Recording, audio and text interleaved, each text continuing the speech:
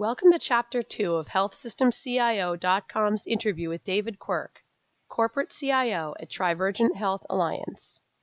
In this segment, Quirke talks about the organization's role as trusted advisor to its partner hospitals, why his top priority for 2017 is to stay on course, and how he has benefited from his diverse career background. HealthSystemCIO.com podcasts are sponsored by Imprivata, the healthcare IT security company ranked #1 by KLAS for secure messaging and single sign-on. For more information, visit their website at imprivata.com.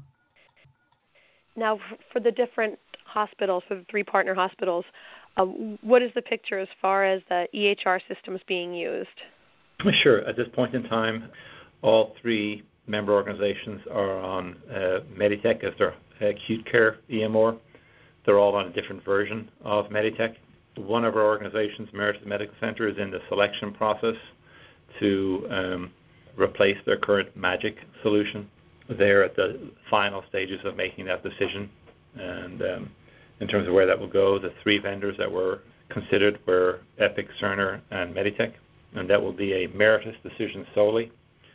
In the ambulatory world, each organization runs either NextGen EMR, Allscripts EMR, or eClinicalWorks EMR. Okay. And there's a plethora of other systems, of course, that go into behind the scenes in that. Right. Okay. So there certainly is not an expectation that the hospitals would be on the same system or even instance. Well, I think it would be reasonable to assume that the more alike we are and the more we do things the same, be it workflows, be it formularies, or for that matter, EMR systems, the more effective and efficient we could be. But Trivergent Health Alliance is a services organization as such, can present opportunities and benefits to each one of the member health systems, but by no means does Trivergent Health Alliance drive the strategy or the decisions of those ones. So it's kind of a very much a trusted advisor, Sherpa type approach we take. Okay. In terms of benefits that could be realized. So I think everyone would agree that if we were all on a common EHR, efficiencies could be realized and best practices could be shared somewhat more effectively than on multiple different systems. Right. And there's no reason why that goal will not happen at some point. Right. And now, in the meantime, what is the strategy for making sure that data can be exchanged? I think the HIE is going to be a major component when we look at some of the new exciting tool sets that are out there in the market for care management. We really see the core EHR in the community being important, but not the end game. We really see the care management tools that are versioning either as part of an EMR or standalone systems being critically important. We are members of the statewide Health Information Exchange, CRISP, and I sit on the tech advisory board for that group, and we're very excited with the great work that they're doing to support hospitals, practices, and ultimately the residents of the state of Maryland. So we really see CRISP coming into its own in terms of its role in data sharing, its capacity in terms of its own HIE capabilities. So we're excited with some of the initial reporting and activities we're seeing coming out of the maturing CRISP model. Right. Yeah, of the HIEs we'll hear about, I've heard of that one quite a few times as really having like a high level of participation and engagement, and usually that can yield some good results. Yeah, well, usually when you have a state mandate requiring something, some state law requiring something, it usually helps at the state level to encourage participation. Oh, of course. If having a driver's license was optional, I think we'd... Right. Absolutely. And one of the areas that you mentioned as being able to share best practices is cybersecurity, and that seems like an example where Trivergent really could offer a lot of benefits. And without obviously getting too much into the strategy, I know that people don't really want to talk about... No, I mean, I'm very happy to talk about the structure and the governance that we have around it. I would be less comfortable to talk about the specific tools and mechanisms that we're using. But no, I think cyber is is a reality. We had our colleagues in MedStar, not too far from us, have an incident last year that certainly brought some extreme focus to the challenge we face. But we have created a Trivergent-wide cybersecurity task force that is made up of the compliance officers of each organization. We've built our own cybersecurity team with local representation at each member organization, and with the overall leadership in that area. We have a new CSO that's dedicated and focused to that role. Really ramped up the kind of training and orientation we're doing. We are ramping up and doing fake phishing exercises across the entities where we're trying to catch people and use that as an educational tool. We're participating in every new employee orientation gets a session on cybersecurity and what to do, what not to do. And we're also doing real-world exercises with the leadership team of each organization in terms of, okay, if all our best efforts fail, how would we react and what would we respond on? Let's go through an exercise where we plan and accommodate for an event like that. Definitely a situation where 2 heads or 3 heads are better than one for coming up with ways to solve this big problem. Sure, and it continues to evolve and change almost daily in terms of the kinds of threats that we're facing. Right. And so education through different methods, as you were saying. Yeah. Okay. Now, in terms of patient engagement, is that something where it's really looked at from Trivergent's perspective, or is it more the individual hospitals just working to get those numbers up, which is a key goal for a lot of organizations now?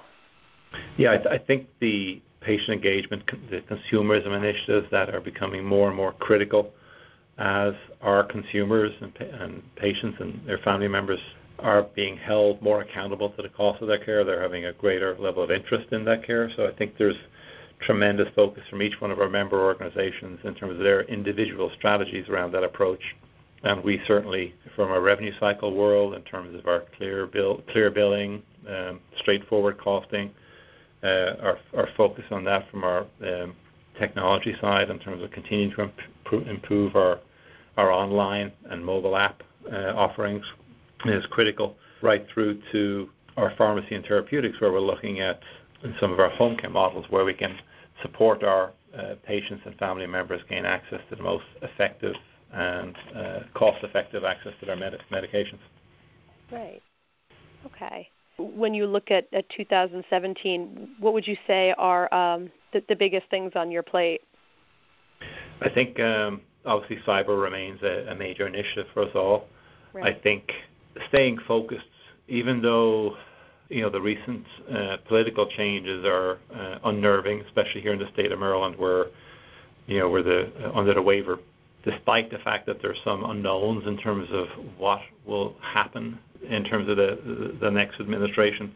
I think something that served Frederick Regional Health System and continues to serve Trivergent Health Alliance well is certainly paying attention to the changes and the ebbs and flows in the political environment, but really staying core to building systems, deploying systems that are focused on quality, that are focused on outcomes, and that are focused on our patients and our caregivers, and adding value in the technologies that we deploy and the value that we bring to our health systems. So I think staying true to purpose and staying true to mission and not essentially losing sight on why we do health technology, I think is where I certainly talk to my team about when there's concern raised about, is Mocker going to be here? Is what's going to happen to meaningful use?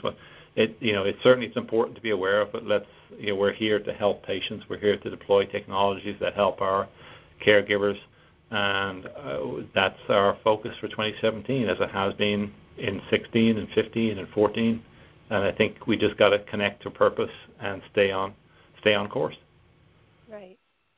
And is that something where, as part of the IT steering committee, you have people who are focused on things like MACRA and just being able to relate some of those changes, or does the responsibility kind of spread out among more people?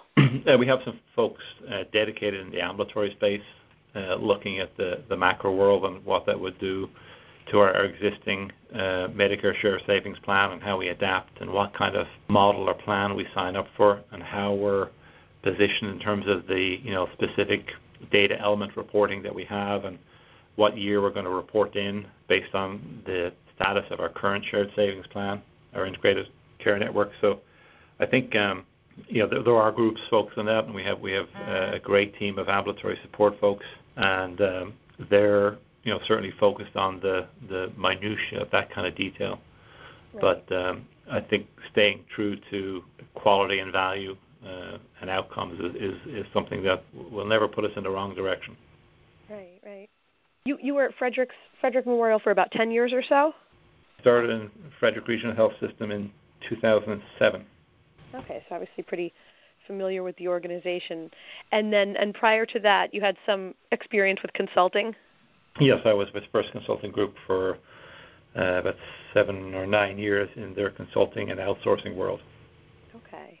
And do you feel like that experience is really, you've been able to really draw upon that experience in your current role?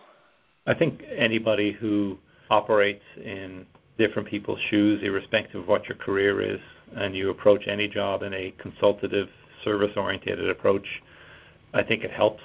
I think having a health consulting background and health outsourcing background, a lot of consultants sometimes find it challenging going into an operate role. I had a soft landing going into consulting to outsourcing to operations, so I've seen all three sides. But I think any kind of focus on customer service, any kind of focus on a consultative approach to the work we do, I think is helpful, especially when we are in a world where, especially in a managed services organization role, where you are this kind of trusted advisor, operator, and consultant all wrapped into one. It's an interesting model. Right. Don't forget Sherpa. I like that one. Yeah, Sherpa. Okay. That's really what I wanted to talk about. Really interesting work that the organization is doing, and it'll be interesting to see how things evolve in the coming years. But thank you for your time. I really appreciate it. No, it was great speaking with you, Kate. Thank you. Thank you for listening to this podcast from healthsystemcio.com. To hear other podcasts, visit our website or subscribe to our account in iTunes at healthsystemcio.com/podcast.